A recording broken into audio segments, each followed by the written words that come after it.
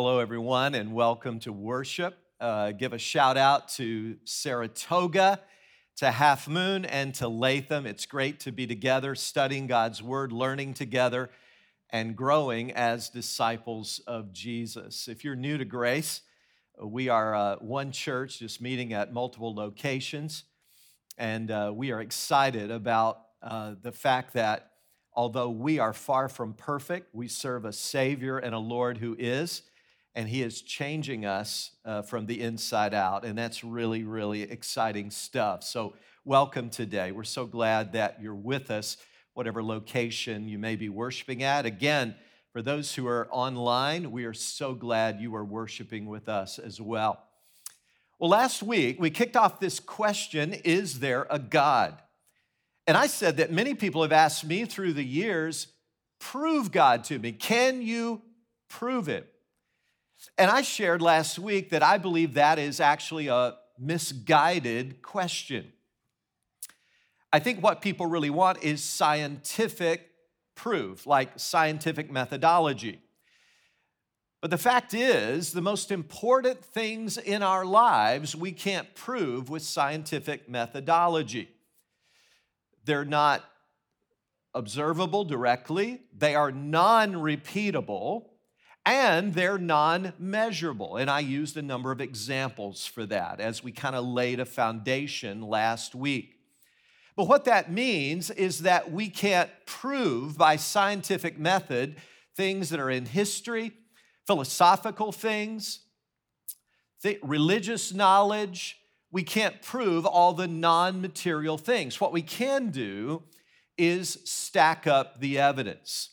And so today, I want to pick up right there where we left off and talk about the evidence for God. What evidence do we have that God exists? There's a phrase I would love for you to be familiar with. We call it natural revelation. Natural revelation. And that's mostly what we're talking about today. In other words, if we were to close our Bibles, now as Christians, we don't want to do that, of course, because we learn so much from our Bible. It's God's gift to us. But let's say we had to close our Bible. Somebody doesn't believe it. What evidence do we have from natural revelation? Well, I want to use an analogy. Let's imagine that you have a neighbor next door. At least you think you have a neighbor, but you've never met your neighbor. In fact, between your house and the neighbor's house is some high arborvitae that is really thick, and you can't really see through it. But you believe you have a neighbor because you've seen smoke coming out of the chimney in cold weather.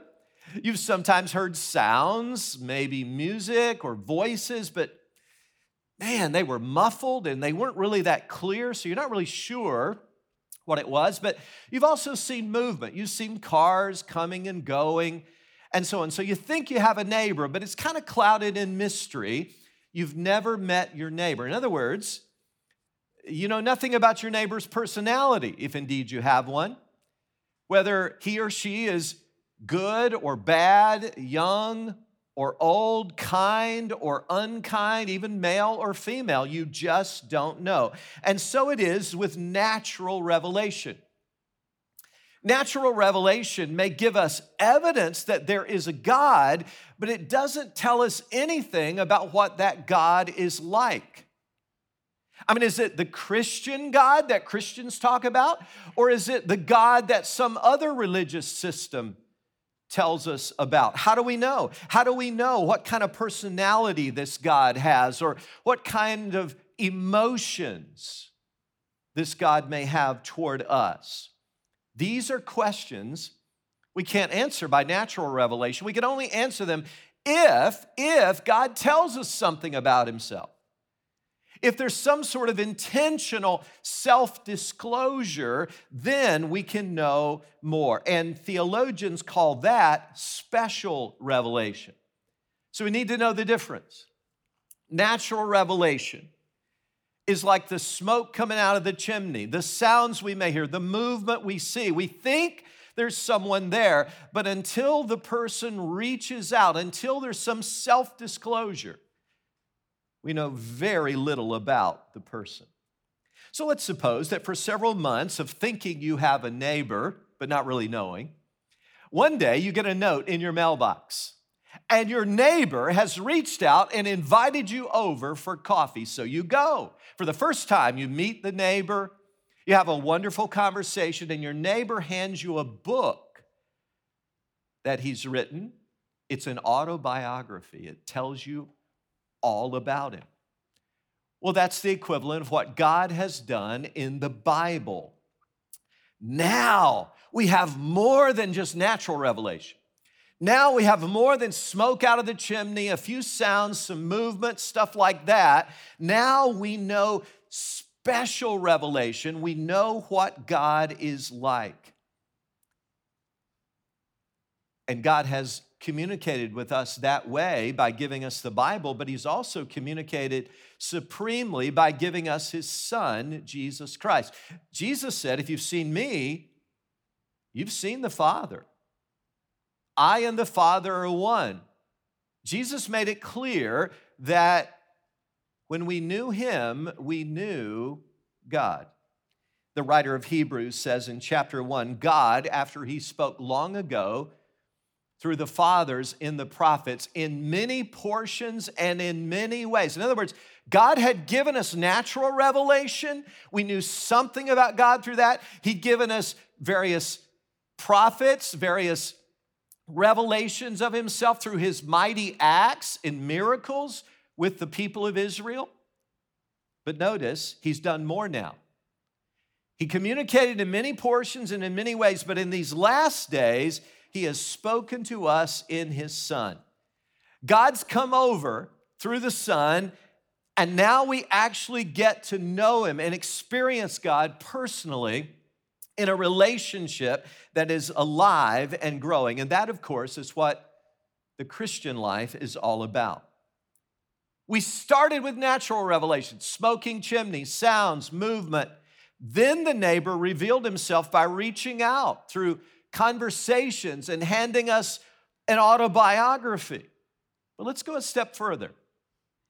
Let's say that you're single. Let's say that you have no mom or dad, no family whatsoever. You're all alone, and this neighbor eventually adopts you into the family. Wow.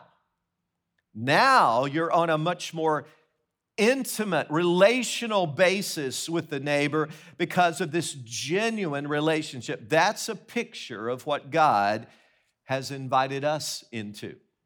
So today, I want to go on this little journey with you and talk about that first part, natural revelation. If God had not reached out, if he had not come over and invited us into conversation and a relationship, what would we know about the neighbor next door, as it were? What would we know about God just by looking at natural revelation? How would we know God exists? Through the centuries, great theologians, philosophers, thinkers have come up with what are called arguments for God's existence. And I would want you to know these. I'm going to present only 3 of them to you today. There are more, but these are the ones that I believe are most compelling and in some ways the most memorable. They're called classical arguments for God's existence. So let's look at 3 of them together today. First of all, there's what's known as the cosmological argument. The cosmological argument argues from cause to effect, from movement to a prime mover. It begins with the understanding that rest is a natural state. Movement is unnatural. Motion always has a cause. For instance, this podium, this lectern that I'm standing beside today, it is resting, it is still, that's its natural state. But let's suppose that suddenly this podium, this lectern began to move across the platform. You'd all be amazed. You go, is this some silly illustration Pastor Rex is trying to pull off? Is there an almost invisible string attached to that? Is it magnetized and some powerful magnet is pulling it? You'd want to know why. What's causing that? Because you know that effects have causes. Now, Thomas Aquinas was a great Christian thinker. He lived from 1224 to 1274, only 50 years, but wow, what he accomplished. His great work called Summa Theologica has been one of the most informative, one of the most shaping theological works ever done. He was sort of like the Ravi Zacharias of his day. He was sort of like the J.P. Moreland or the William Lane Craig of his day, a great apologist for the faith. And he said that everything moves, has to be moved by another thing. Every effect has a cause. But this chain of movers cannot go on into infinity because there has to be a prime mover, someone who got it all started. Probably you have set up dominoes at one time in your life, right? Side by side. And you get them all set up and hope you don't knock them down before you're ready. And you set up a long chain of dominoes. But you then have to go, and you're the prime mover. You touch that first domino and they all fall. It knocks the rest of them down. There has to be a prime mover. And Aquinas said that prime mover, that first cause, is God. Now, someone might immediately object and say, whoa, time out, wait a minute, there's a flaw in that logic. If everything needs a cause, then who caused God? Please listen closely. The cosmological argument does not say that everything has a cause. It says that everything that has a beginning has a cause. That is a crucial distinction. Everything that has a beginning has a cause. And science is almost universal in its agreement that the universe had a beginning. Oh, they argue about how long ago it was. They look at evidence from Hubble's telescope and Einstein's calculations and other sources, but they virtually unanimously agree the universe had a beginning. And that cause is God. One of the many books that we recommend in the bibliography that you can check out online, and I hope you'll do that, is one by Mark Mittelberg called The Questions Christians Hope No One Will Ask. Isn't that a great title? The questions Christians hope no one will ask. I highly recommend it. He tells in that the true story about a friend of his, Dr. Chad Meister.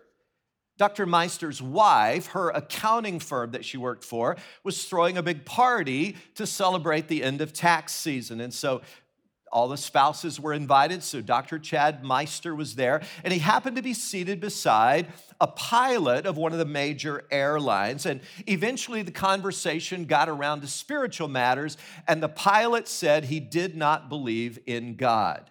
I'm going to read now from Mittelberg's book, this paragraph. Chad brought up his cosmological evidence from the Hubble telescope, and the pilot responded, "Yes, but how do you know it's God who created the universe? Maybe an alien did the creating." Chad replied, "Maybe so. But let's keep in mind that our alien, whom we can call Bob, is timeless, that is, outside of time, non-spatial, outside of the spatial dimension, immaterial, not made up of any matter, and does not consist of physical energy, yet was powerful enough to create the entire universe, all the billions and billions of galaxies, each of which has billions and billions of stars. In light of that information, you can call him Bob, but I call him Yahweh. This is the transcendent God beyond space and time in whom Christians have believed for 2,000 years. So that's the cosmological argument. You look out there and you go, who's the prime mover? Who got it all started? What is the cause behind all these effects? That's the cosmological argument for God's existence. I think a very good one. But I like this second argument even better. It's called the teleological argument, sometimes called the argument from design. Here's why it's called the argument from design, because it says the universe has evident design in it. Therefore, it is not a coincidence or a cosmic accident. There are scientific laws that are universal and constant that allow life on earth to exist. One writer compared it to the porridge in Goldilocks and the Three Bears. You remember that little kid's story? Kind of intriguing. Goldilocks comes along and tries the first bear's porridge, and you remember it was too hot, right? Then she goes to the second bear's porridge, and it is too cold. But then she goes to the third, and that third bowl of porridge is, here's the words, just right. And so that's been called the Goldilocks effect. Now, it means that there are dozens of factors on earth that allow life to exist that must be precisely as they are if it's all going to work. It makes it just right. Preachers and others use common analogies to try to explain this. I've used these analogies before. Perhaps you've heard them or used them. We say the chances of the world with all of its intricate design coming about merely by chance are about as great as a tornado ripping through a lumber yard and poof, 2 minutes later, there is a 7-bedroom state-of-the-art mansion. There it is, perfectly designed. Or it's like the chances of an explosion in a garbage can and bang, immediately you have a Mac computer. We go, that's ridiculous. Of course it is. Because any thinking person knows if you have something with intricate design and purposefulness, you've got to have a designer.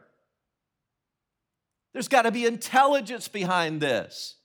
It takes too much faith to believe it just happened by accident. And our world is just that way. Have you ever thought about it? It's got to have just the right size and gravitational pull. It's got to have just the right tilt, just the right distance from the sun.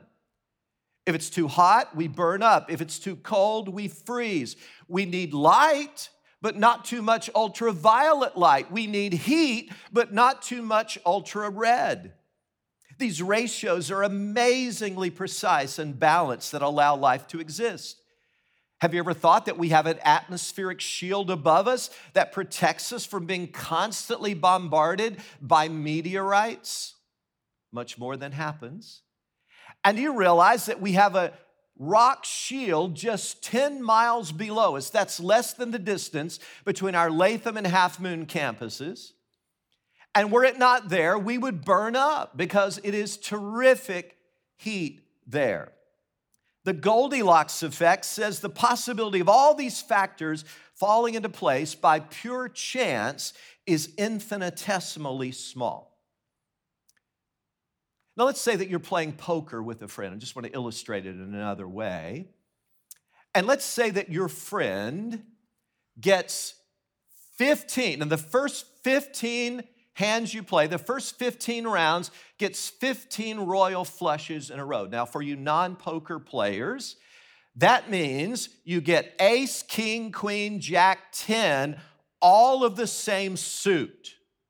Years ago, I played a good deal of poker, and I never, ever have gotten a royal flush.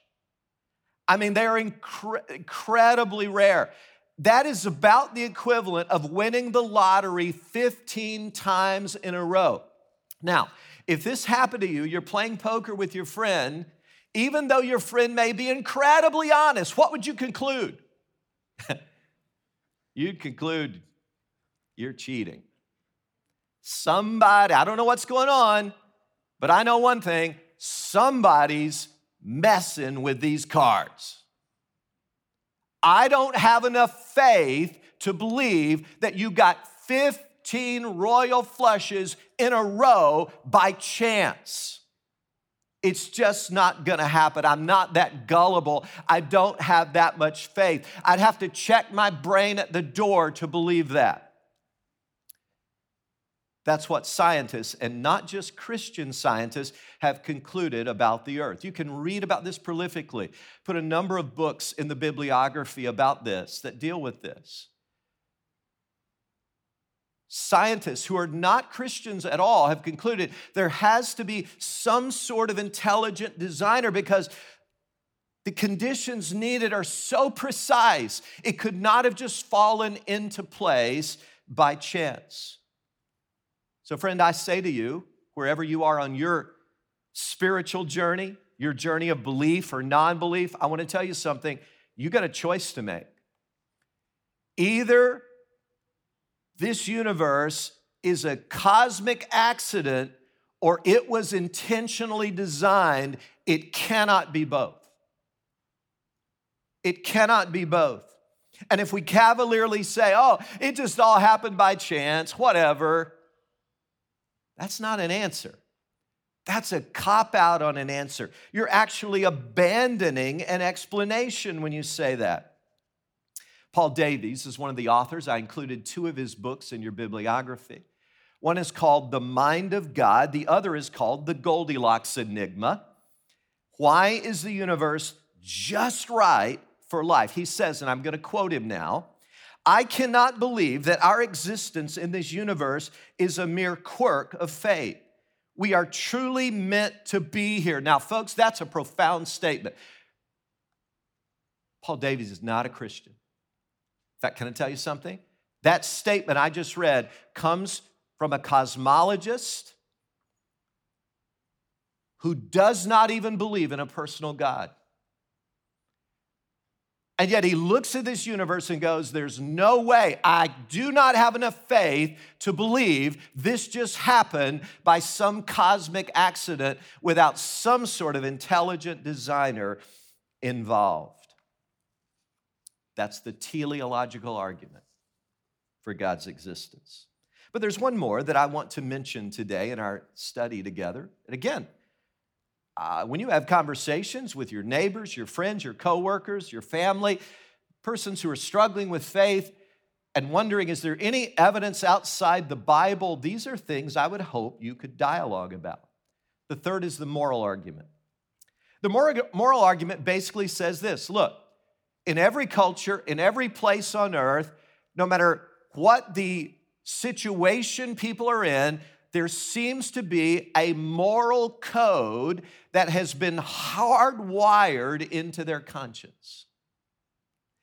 Now, a sociologist or some psychologist might come and go along and go, oh, no, that's just all nurture. That's just all social conditioning. That's just all the training that people have received. It goes beyond that. It transcends cultural and social training. Children, for instance, have this innately in them. You don't have to teach it. If 5 children are playing together and they get a piece of cake and 4 of them get exactly the same size piece of cake and the 5th child gets a piece that is obviously smaller, they all know that's not fair. Where did that come from? Their parents didn't have to teach them that. That is a universal moral consciousness. By the way, just in case you're wondering, for those of you who are Bible people like I am, people of faith, this is precisely what the Bible teaches, by the way. Paul in Romans 1 gives the cosmological argument, and he talks about God's evidence in creation, and he also would include the teleological argument in that. But then in chapter 2 of Romans, verses 14 and 15, listen to what he says. He really uses the moral argument. Indeed, when Gentiles who do not have the law, in other words, they don't have a Bible, they don't have the first 5 books of the Bible from Moses, do by nature things required by the law, they are a law for themselves, even though they do not have the law. They don't have a Bible. Since they show that the requirements of the law are written on their hearts. Their consciences also bearing witness, and their thoughts now accusing, now even defending them. Do you understand what he's saying there? People who've never picked up a Bible. They've never heard a Christian sermon in their life. They don't know the 10 Commandments. They still have an inherent sense of right and wrong. Now, they may violate that, just as people who've read the Bible can do. And they can sear their conscience through continued disobedience, but nevertheless, that moral consciousness is definitely there. By the way, that's why I think we get bent out of shape when our novels that we're reading or our movies that we're watching or our real life stories don't end with good winning or with justice being brought to bear. You ever watched a movie maybe with your spouse, with some friends, and it's going along and you're like, oh, surely they're going to resolve this, right? Surely this is going to get made right. And it doesn't. What do you feel like? You're like, I hate that ending.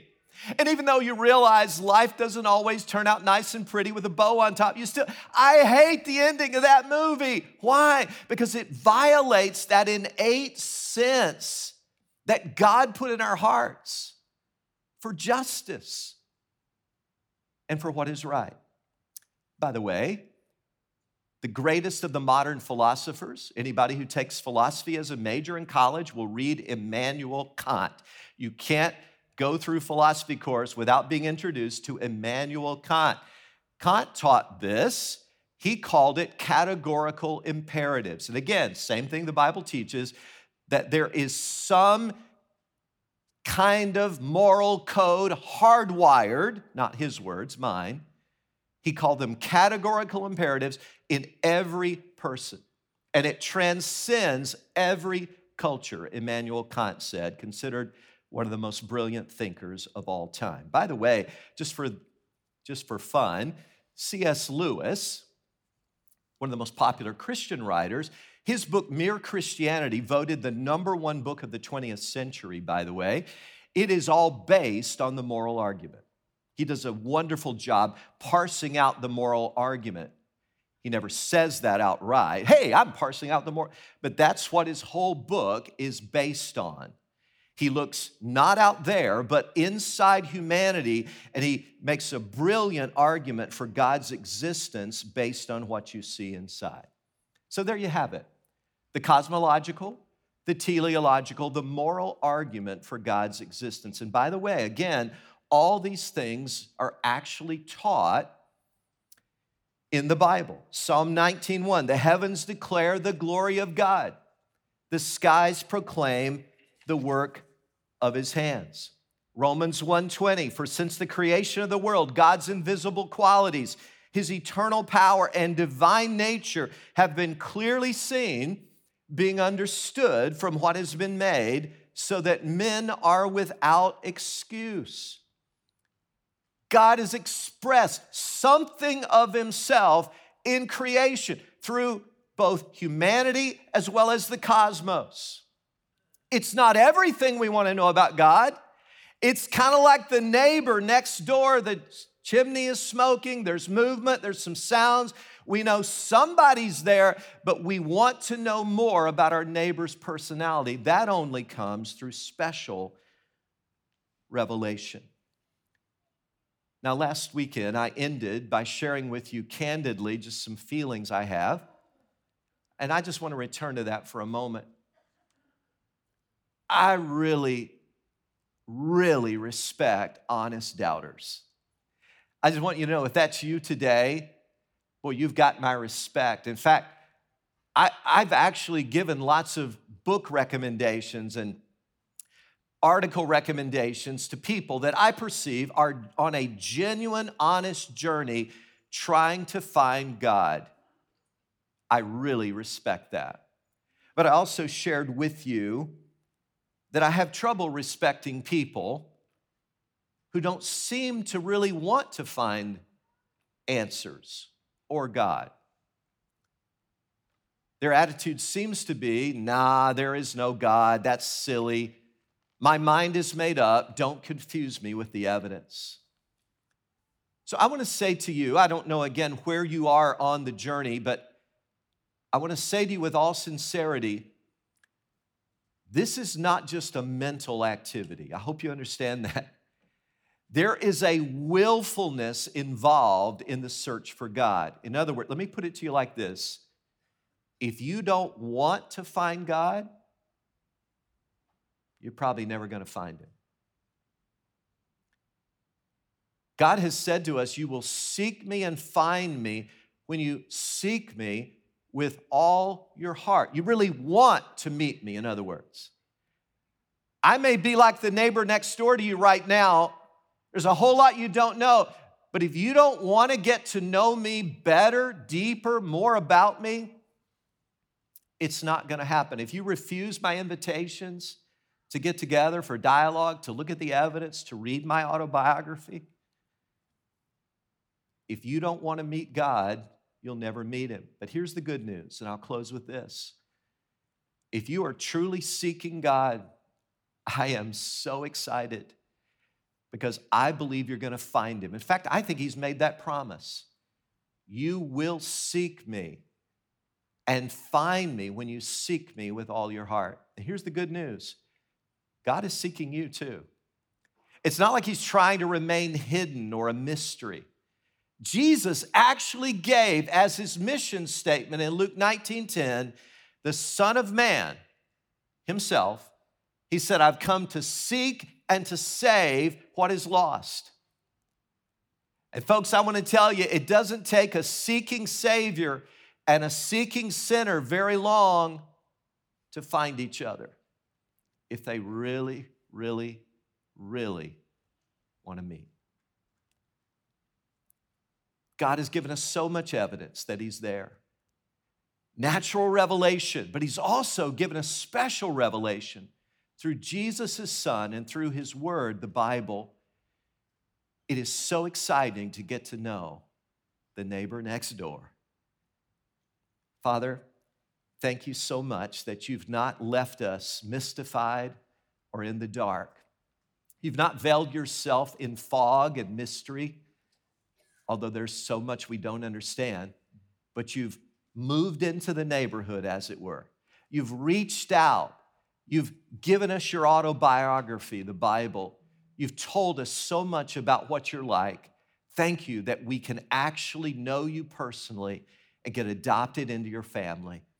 And Father, I pray for those who are on a genuine journey of exploration, that these talks we're having here would just stoke their desire to want to go deeper and deeper into you.